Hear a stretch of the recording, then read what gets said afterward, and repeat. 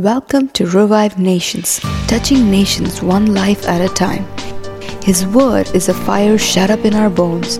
Be revived, renewed, and restored. Access more resources and partner with us on our website, revivenations.org. Hello and welcome back to the audio podcast with Pastor Shaiju Matthew. I am your host Sarah, along with Francesco, and we're here today to talk a little more about that topic of mentoring that we already covered before. But just before we get started, I'd like to remind our listeners about the upcoming conferences in Kenya, the 26th, 27th, and 28th of August. It's coming up soon, so get the word out. If you need more information, please go to revivenations.org/KE and continue to spread the word. It's going to be a blessed time. Amen. I want to welcome all our listeners. Such a joy. I want to thank you for being part of this journey. Thank you for being part of Revive Nations and Kenya and all these meetings. Every support that you do, both prayer and financial, helps us go to the ends of the world. So I want to thank you, and I hope you've been enjoying these podcasts. Your comments really helps us to know what direction we are proceeding, and it's just a joy to know that somebody is listening out there. And Amen. So don't forget to do that, and don't forget to leave your reviews on iTunes as well. so we already covered some of the topic of mentoring before, Pastor, and I know that there were a lot of people that had questions. So today we wanted to cover some of those questions.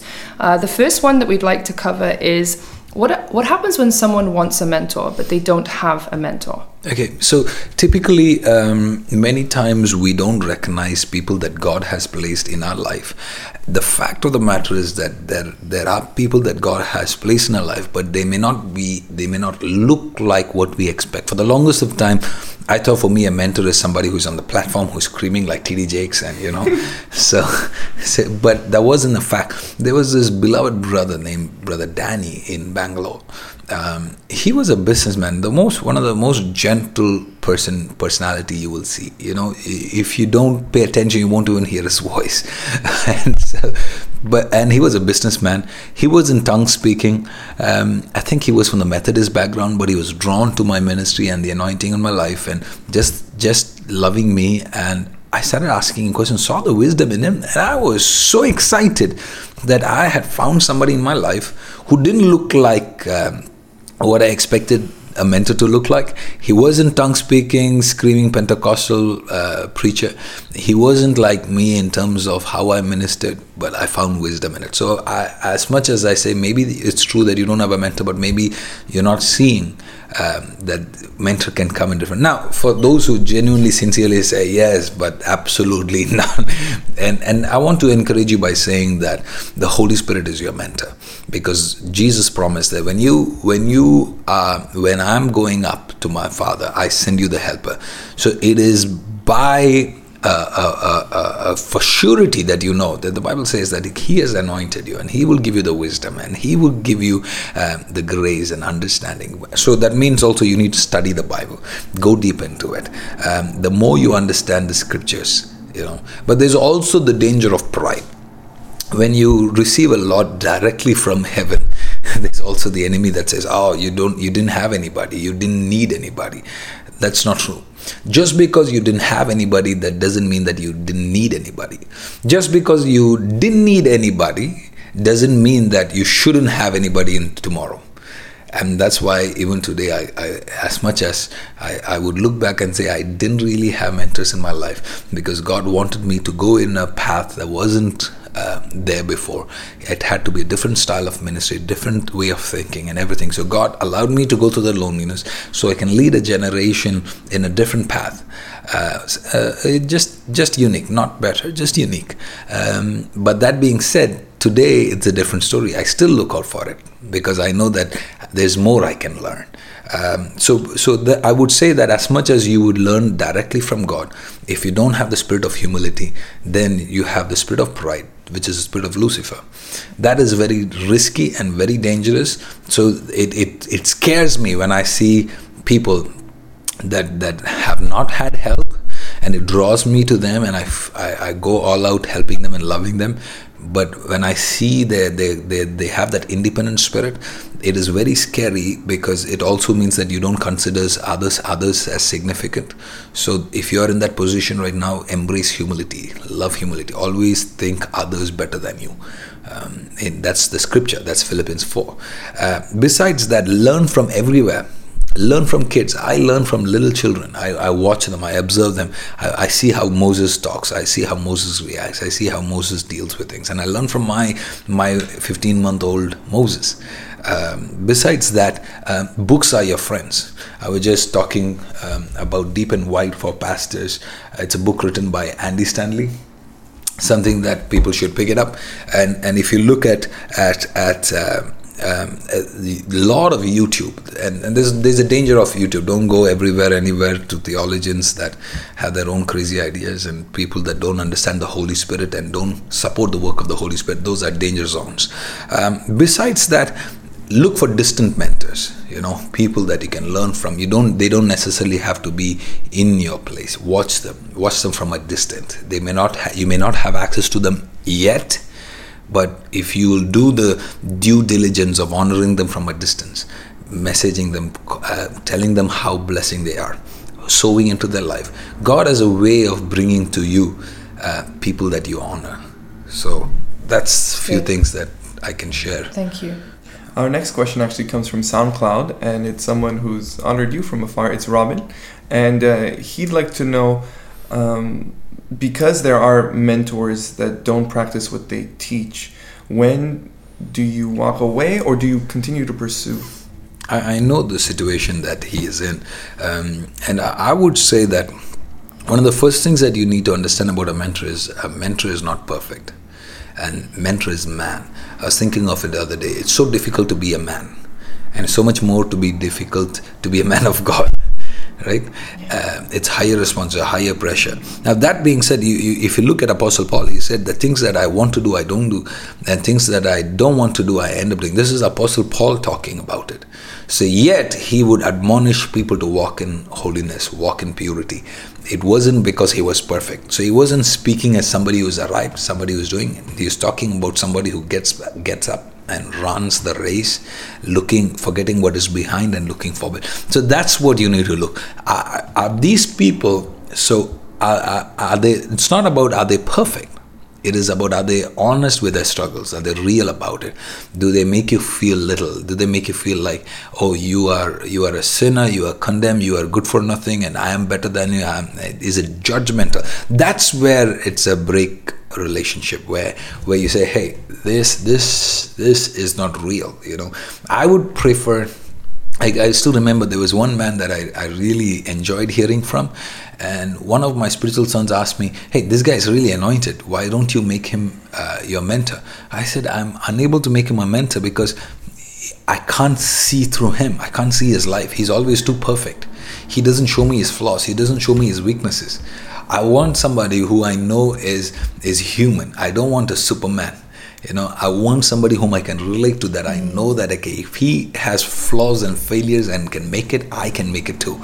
So it's very important that you understand. Now, another time that you would walk away from somebody is when there is errors of understanding of Jesus. Like if he says Jesus and Buddha are one, time out, walk away. Mm-hmm. So those are areas where you don't compromise. If he says that there is immediate healing and gradual healing, and you both have argument on that, and you feel like you don't need to be healed, you can just go to heaven and be healed in heaven, these are not places you walk away. These are areas that we will always have arguments on, but those are not areas where you rebel and walk out. So you need to have that wisdom to know that, hey, and if And Pastor, there are also those in their churches, they're asking, what if their mentor or pastor is partial to them? They feel like their pastor prefers others over them, elevates others over them. What would you recommend to them? See, I grew up in a situation where my pastor was hurt with a lot of sons around him. They had walked away. They had taken people and walked away. So when it came to me, I had the wrath of all their mistakes and flaws. So my pastor would tell me, it's only a matter of time you leave us. He would say, let's see how long you will be faithful. And that would crush me. And I remember telling Pastor, I am not like them. And so I was determined in my heart to never cause a conflict in my church, that I would not be the reason for somebody to leave the church, that I would not be the reason for a division, irrespective of my pastor not trusting me. They would be people that would call him and say, is I heard these so-and-so sons rebelled and left, is Pastor Shaiju with you? He would respond saying, so far he's with us. That would kill me, because I'm like, it's heartbreaking when you feel like your father doesn't trust you, right? And I don't blame him, because such was his predicament. It was not nice. It was the worst thing for a father to go through when sons stand against you, rebel against you. That's curse from God. But that being said, I decided not to expect from him. So all my his spiritual sons got promoted, got used, got taken to places. I never got any of those. I never got that kind of love. But I decided not to lean on a man. He was somebody that God placed in my life, but he was not the one who's going to promote me. It is God who promotes me. So if I'm going to expect from him, I'm going to be more and more disappointed. And I'm going to hurt myself, because my expectation is from a human being, from a church, from an organization. And that being said, this pastor really tried to help me. There were times when he tried to help me, but God never allowed things. I still remember he gave me a lot of contacts when I went to UAE the first time, called every single contact. Nobody wanted me because I sounded like a girl through the phone. And when they would say, the first question they would ask me is, how old are you again? And I would say I'm 17, and they would hang up on me and never call me back. So God had to take me through that heartbreaking process to teach me that promotion does not come from a man, it comes from God. Amen. So I want to encourage our listeners, if you're expecting your pastor to promote you and pastor to lift you up, you're already in the wrong place. This morning I was teaching somebody, you do not promote somebody because of his skills. Because sometimes when you have skills and talent, you're like, oh, I can talk better than this guy. Oh, I can do better. I can sing better than her. I can play drums better than. So then you have that expectation that because I am skilled, I am supposed to be promoted. When you promote somebody with skills, there's a danger of pride following them. But you promote somebody with character, the only danger you have is success following them. Because you understand what I'm saying. So it's very important that you pursue character more than skills, and then in due time, God is the one who lifts you up. So don't be bitter about it. Maybe it's true, maybe it's not true. Maybe it's just your assumptions. Maybe it is your insecurities. So look into it and find out. Enjoy, I would say this, enjoy being in the shadow. Enjoy being in the shadow. Enjoy. I still remember this pastor who was a servant of all servants. He served everyone in the church, all the organization. He was the one they would run around for all the helps, and he was an email guy, he was a text guy, he was a printer guy, he was the sound guy, he was a light guy. He was just administration. Everybody else got to preach and teach and do all the cool stuff. He got to do all the background stuff. 10 years later, overnight, God promoted him. He became the vice president of the organization. So all these cool guys now report to him. Before he was the one carrying their luggage. But God, in his greatness, 10 years from him, switched the whole role. So you cannot underestimate. So I would say, find the shadow. I would say, find staying hidden. I would say, desire to being hidden, because you won't be hidden for too long. That's the righteousness of God. And if you still feel that, hey, this church or this pastor is not sensitive, they're completely ignorant of God's heart, and there's no way I'll be identified. So what? God, when you stay faithful, when he sees that you have no more future there, God will reposition you. But that's not something you should be striving for. You shouldn't be the one doing it. It's God. When God repositions you, he will reposition you with honor. Wow. Thank you. There are people who have been hurt by their mentors. How should they deal with that? It is normal to be hurt, because it's two broken relationships, if hurts are common in husband with the husband and wife, which is the most closest relationship, it's normal for communities to have misunderstandings, normal for relationships to have misunderstandings. You get hurt with your teachers, some word that was said, we live in an imperfect world. So I understand about it, but always have full understanding about it, because sometimes many people get hurt with half understanding. They misjudged. Like, correction doesn't necessarily mean that they hurt you. One of the biggest things that I've struggled as a pastor is correcting people, because there's no way people immediately translate correction as hurt. To the point where I'm so used to even people threatening to leave the church because we corrected them. So now as a pastor, I have to say that just because you have an attitude, I'm not going to hold back from teaching you and correcting you, because I might as well as correct you and lose you than to keep you and not correct you and make a bigger blunder of growing that and making a bigger mistake. So I've corrected you, Francesco. Absolutely. I've corrected you, Sarah. Yeah. But you know that has nothing to do with my love. Absolutely. My love has been consistent to you.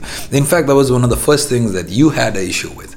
Because when I corrected you the first time, I still remember you were so heartbroken because you thought that I would distance myself. I don't know if you remember. And then I remember driving down and I said, that has got nothing to do with my love. Mm-hmm. Because that's how we grew up as children, that we are used to correction and parents saying, okay, you distance myself. And that is not how God functions. No. I believe sons and daughters have access irrespective of disobedience.